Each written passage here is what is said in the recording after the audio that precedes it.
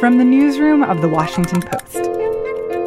Hallo, Herr Jung. Hier ist die Luisa Beck von der Washington Post. Washington Post, this is Wesley.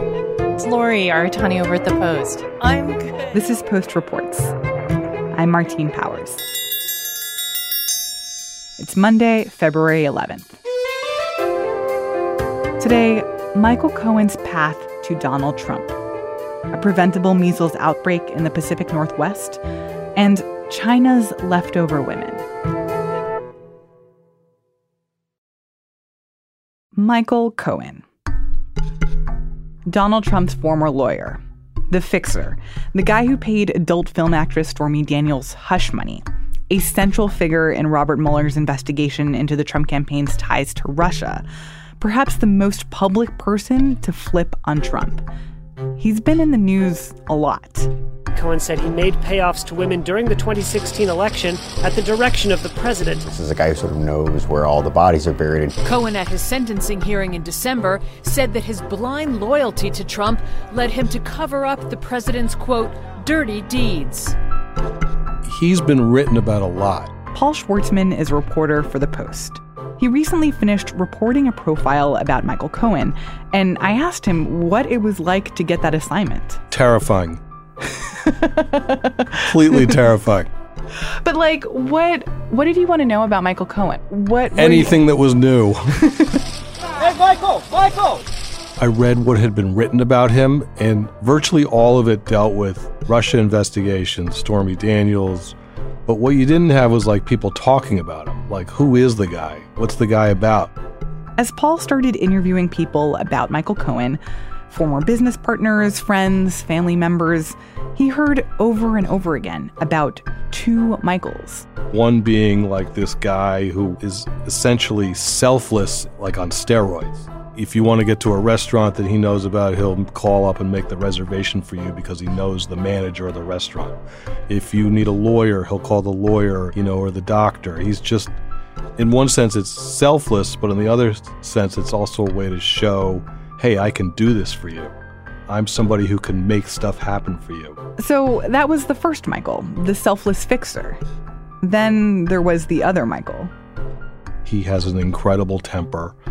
He screams at people, and he's just sort of off the charts with his rage. That's a Michael that came out, I think, when he yelled at this Daily Beast reporter who was going to report on President Trump's first wife's claim of rape. So I'm warning you, tread very lightly, because what I'm going to do to you is going to be disgusting. Do you understand me? That, he was threatening him, basically, if he put that into print. What was Michael Cohen's upbringing like? He grew up in Lawrence, just over the city line in Long Island. His father's a surgeon who's described himself as a Holocaust survivor, and his mom was a nurse. They're both retired now. He went to this Woodmere Academy, which is a small private school right there. It's somewhat exclusive, and this town was, pretty prosperous. It's a lot of lawyers and doctors, probably many of them commuting into the city. One of his schoolmates told me that the parking lot at the school resembled a foreign car dealership because so many kids drove imports.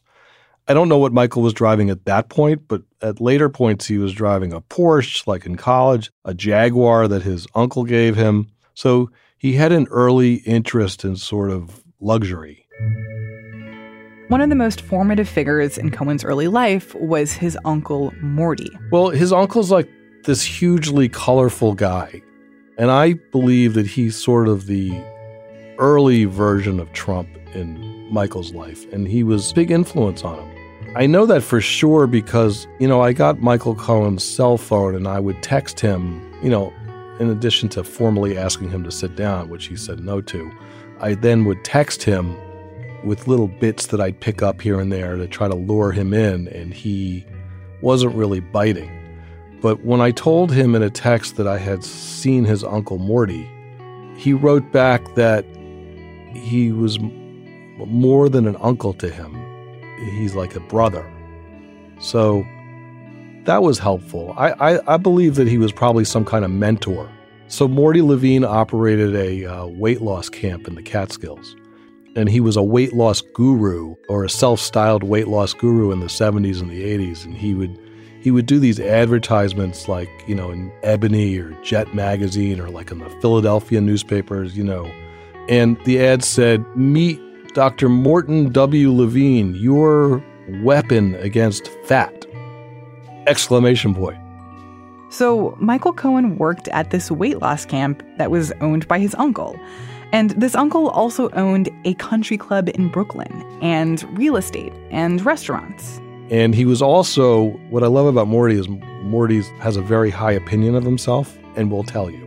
Morty of himself says, "I was somebody to emulate. I was handsome, I was smart, I had money, I had nice cars. What's not to like, right?"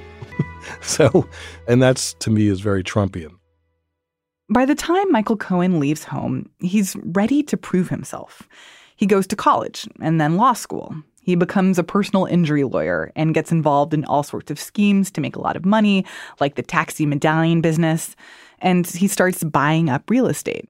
I think the idea that Trump made him in some ways, that's not really true. I mean, he was already a practicing lawyer. He was buying real estate.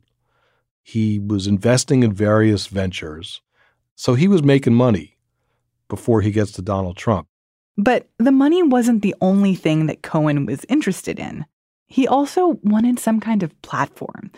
In 2003, without any experience in politics, he ran for city council in New York. He ran against Eva Moskowitz, the charter school advocate, and he gets creamed. And I spoke to people who worked on the campaign. They said that he was sort of an unpracticed politician. What he wanted to do during the whole campaign was just beat up Eva Moskowitz, just campaign very negatively against her. And they told him, you got to present your platform or what are your issues. And he had no patience for that. He just wanted to bludgeon her rhetorically and put out negative ads. Anyway, he ends up losing by more than 40%. But Cohen finds other avenues to get close to power.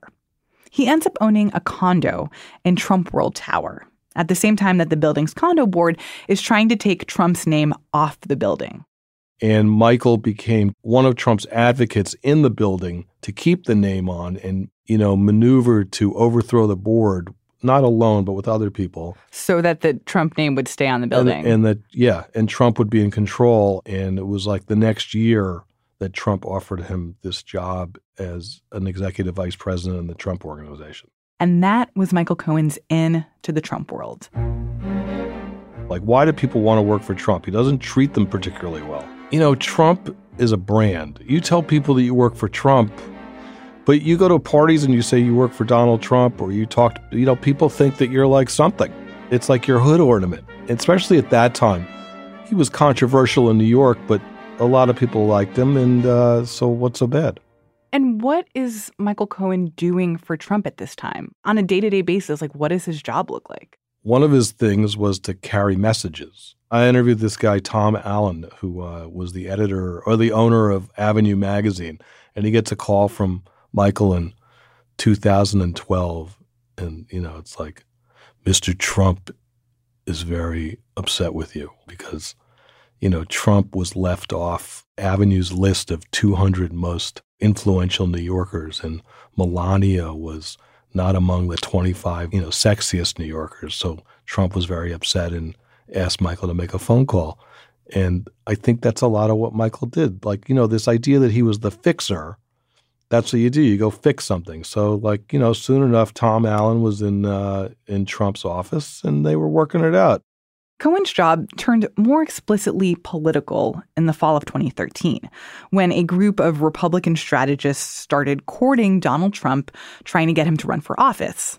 Not as president, but as governor of New York. There were a series of meetings, and after each one, this political strategist, Michael Caputo, would go with Cohen to his office to schedule the next meeting. And so after the meetings, Caputo would go with Cohen to Cohen's office in the Trump Tower to kind of strategize for the next meeting, like who's going to be invited, what do we have to do, blah, blah, blah. And at some point, Cohen would just start talking about himself. Cohen would say,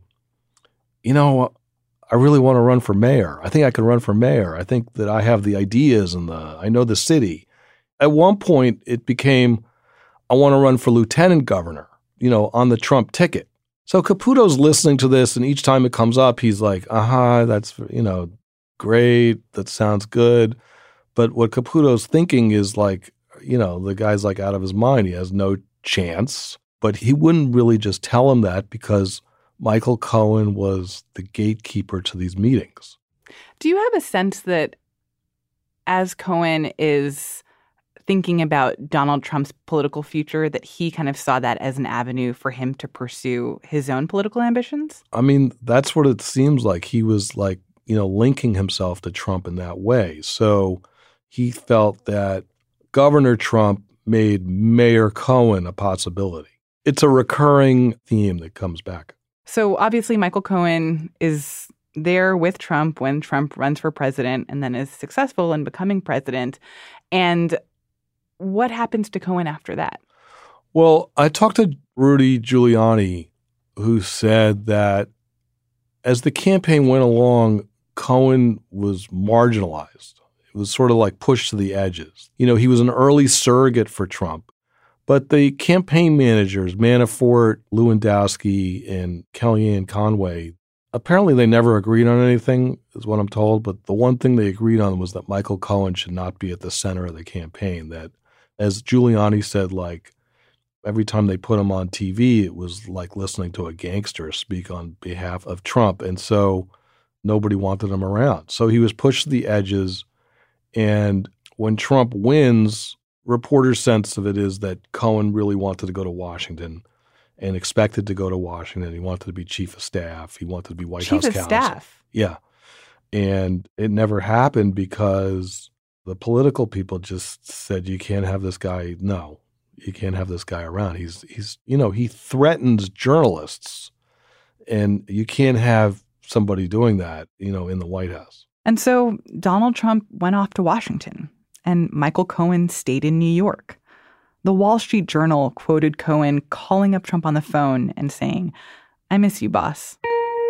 I talked to Sam Nunberg, who worked on the Trump campaign, and he said that it was a tactical mistake by the president not to give Michael Cohen some job in the White House, maybe even twiddling his thumbs, as Nunberg put it, because he sort of assured that Cohen could betray him. And Cohen did betray him, ultimately.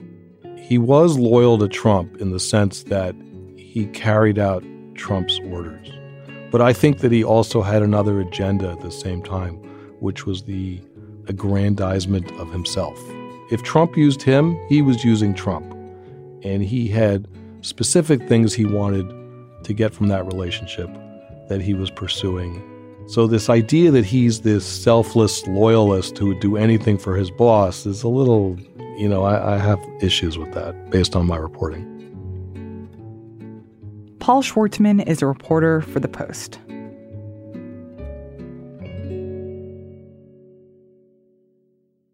Last Friday, roughly 700 anti-vaccination activists gathered at the Washington state capitol. They were there to protest a bill that would make it harder to opt out of vaccinations. What are they afraid of? Woo! They're afraid of the truth. And this bill is being pushed through the state legislature at the same time that Clark County, Washington, is experiencing a massive measles outbreak. Nearly 60 cases have been reported. And public health officials say that part of why that's happening is because of parents who've opted their children out of the measles, mumps, and rubella vaccinations. Measles is one of the most contagious diseases on Earth, period, full stop. Lena Sun is a health reporter for The Post. She says that measles is uniquely problematic because of what health officials describe as its exquisite contagiousness. If somebody has measles and walks through the CVS and you have not been vaccinated, and then you go into that same CVS, like in that 2 hours that the person has walked through, you have a 90% chance of getting infected with measles. 90%? 90%. The virus is tiny and it is suspended in the air for a long time, and it lives on surfaces. That's why in this current measles outbreak, or in any measles outbreak, one of the first things that you'll see is the public health officials will list all the places of potential exposure sites. So in the Washington State measles outbreak, I believe they have listed over 36, including the airport, a Portland Trailblazers game, Costco, Walmart, schools, malls, you name it. I can't imagine how many people have gone through all those public places. With a huge amount of people there. Right. And so that's why for the response for public health, they have to track down all of the people who could have been exposed. When I covered the Minnesota measles outbreak 2 years ago, more than 8,000 people in total, I think, were tracked down. In the end, they had 75 confirmed cases of measles. 20% of those people were hospitalized. Many of them, of course, were children. So what happens when you contract measles? Most people get a mild illness, and the symptoms are very similar to a cold. And then the characteristic red rash shows up. But here's the thing. You are infectious 4 days before the symptoms and 4 days afterwards. So you could be walking around infected with this really, really contagious disease and not know that you're sick and infect other people. And for some other people, it's not just a cold-like set of symptoms. Measles can be deadly, and it can be fatal in small children. You can get pneumonia. You can get encephalitis, which is swelling of the brain. About 1 to 2 people in 1,000 will die. Oh, my gosh. So for the people in Clark County, Washington, the epicenter of this outbreak, how is this affecting their day-to-day lives? People we have talked to have complained about not being able to go out. The people who are most vulnerable in any kind of these disease outbreaks, particularly in measles, are young kids who cannot get vaccinated, pregnant women, and people who are immune compromised. We have spoken to parents who have been forced to stay home because they don't want to expose their babies or young children to somebody else's germs. And that has meant changing their daily routine quite a bit.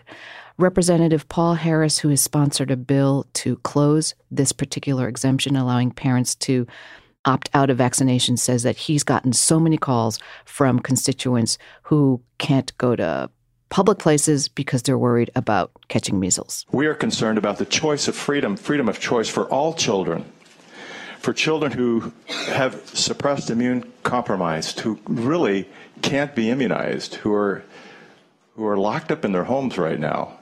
Lots of them. We have people who are concerned that they can't come out into public who have very small children.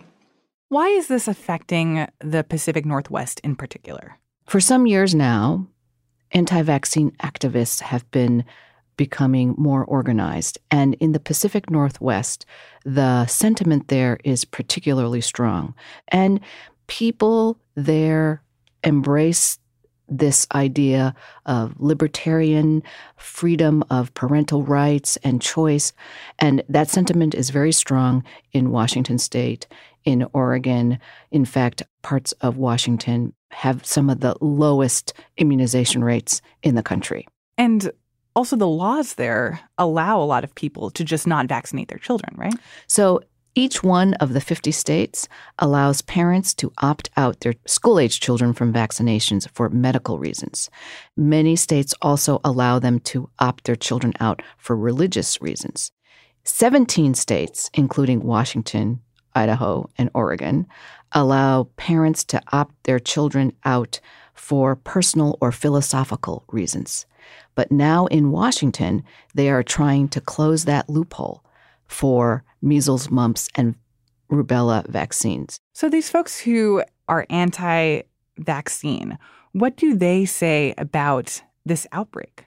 They say the same things that they have always been saying. The anti-vaccine core activists believe in a conspiracy that the government, the pharmaceutical industry, mainstream media are all conspiring to make people give vaccines that are not safe.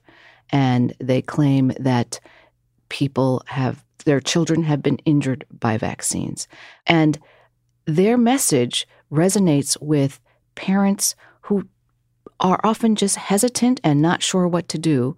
So then these parents go online. And when you look for stuff online, often the information, the false information that is spread by the anti-vaccine activists is what comes up first.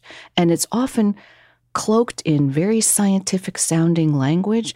People don't know what it means. It sounds very official and professional, and then they persuade these people. And when you hesitate, that means you're not vaccinating your child. Or if you delay, you're not vaccinating. So then that affects the level of immunization in the broader community and is unable to protect the people who cannot get vaccinated. But for these parents who aren't vaccinating their children, aren't they also scared about this measles outbreak and the fact that potentially they could have little kids who die because they've contracted measles? A lot of them do not believe that measles is a dangerous disease. After the Minnesota outbreak, there were discussions of parents who were trying to hold measles parties so they could deliberately get their kids infected with measles so the kids would have immunity to measles for life. So once you have it, you do have immunity for life.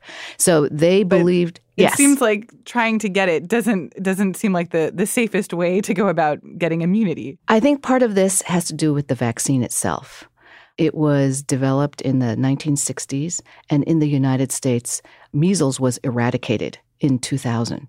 So if you talk to doctors, unless they're older, they haven't seen a case of measles because the vaccine worked. 75% of infectious disease doctors have never seen a case of measles. Wow. So it's not the first thing you would think of if somebody comes in presenting with those symptoms, right? Runny nose, sore throat, fever. Right now we're in flu season. Also, to make things worse, this is a virus that typically has a higher transmission during the late winter, early spring. It feels like this outbreak provides some definitive and kind of visceral proof of the ill effects of not vaccinating your children. Do you anticipate that this will cause a change either in state legislatures trying to add more restrictions to people so that they have to vaccinate their children, or like a shift in public perception that you don't have so many people thinking, well, maybe it's just better if I don't vaccinate my kid? They have already seen in Washington state an enormous surge in the uptake of vaccine. And that's sort of typical because people realize, hey, you know what? Maybe I should get vaccinated. And I think the lawmakers in Washington state are hoping that this will give them the political oomph to take this across the finish line. As for changing the minds of people, I think part of the issue is if you're a parent and you believe in vaccines and you get your kids vaccinated, it is no big deal. You don't go around talking about it. It's not the passion of your life.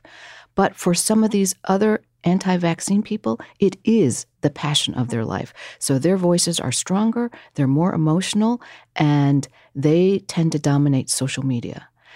And then you have the parents who are in the middle. They just don't know what to do. And I think telling them that science shows this, that this is the right thing to do, may make them feel like they're not getting listened to. Because if they have a child that has a problem of some sort and they don't know what's causing it, it's really hard to refute a negative. So I think there are some social scientists who say that the way to approach parents is not by saying, this is science, you must believe it, is to sort of figure out where they are on morally or whatever and meet them that way. Lena Sun covers health and infectious disease for The Post. Last week, a report by the World Health Organization listed vaccine hesitancy as one of the top 10 global threats of 2019.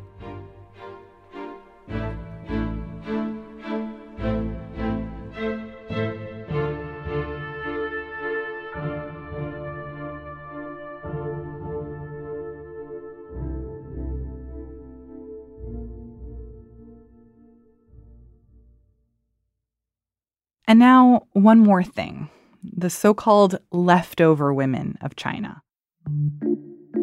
So this idea of leftover women applies basically to women about 30 and over. Anna Fifield is the Beijing bureau chief for The Post. She says that around Lunar New Year each winter, when many people in China head home to their families, millions of women are pressured to get married. But often they can't. That's because their high income, their high-powered careers, and their age make them undesirable to many men. Basically, anyone who hasn't got married by the age of 25 is suddenly going to get lots of pressure from their families to hurry up, hurry up. And if you're not married by the end of your 20s, you're considered past your prime, left over, no one's going to want to marry you. Anna says that parents will even go so far as to post flyers advertising their daughters. And yet they don't do the same for men, who outnumber women by the tens of millions, but are held to a different social standard than women. As a result of the one-child policy, there are now 33 million more men, adults, than women, because there is a strong preference towards boys, because boys are the ones who look after their parents in their old age, where the woman marries out of the family and goes and looks after somebody else's parents. And that has led to all sorts of problems within Chinese society. The effects of that are being felt now because there just aren't enough babies being born. Now, the Chinese government is trying to encourage young, career-driven women to date. Businesses are also stepping in to help make romance happen. Anna says that some companies are going so far as to give women time off to go on dates. It's called dating leave or love leave at some companies, just a few companies, but young 20-something, 30-something women who are not married are entitled to an extra 8 days off. And women employees who get married by the end of this year will get double their annual bonus as a reward. Because nothing sparks romance like a company-mandated relationship. Anna Fifield is the Beijing bureau chief for The Post.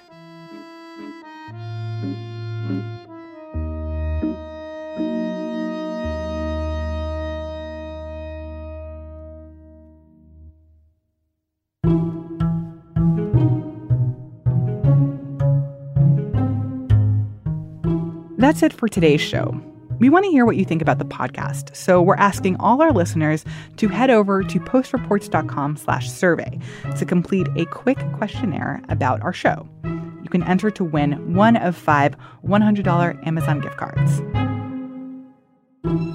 I'm Martine Powers. We'll be back tomorrow with more stories from the Washington Post.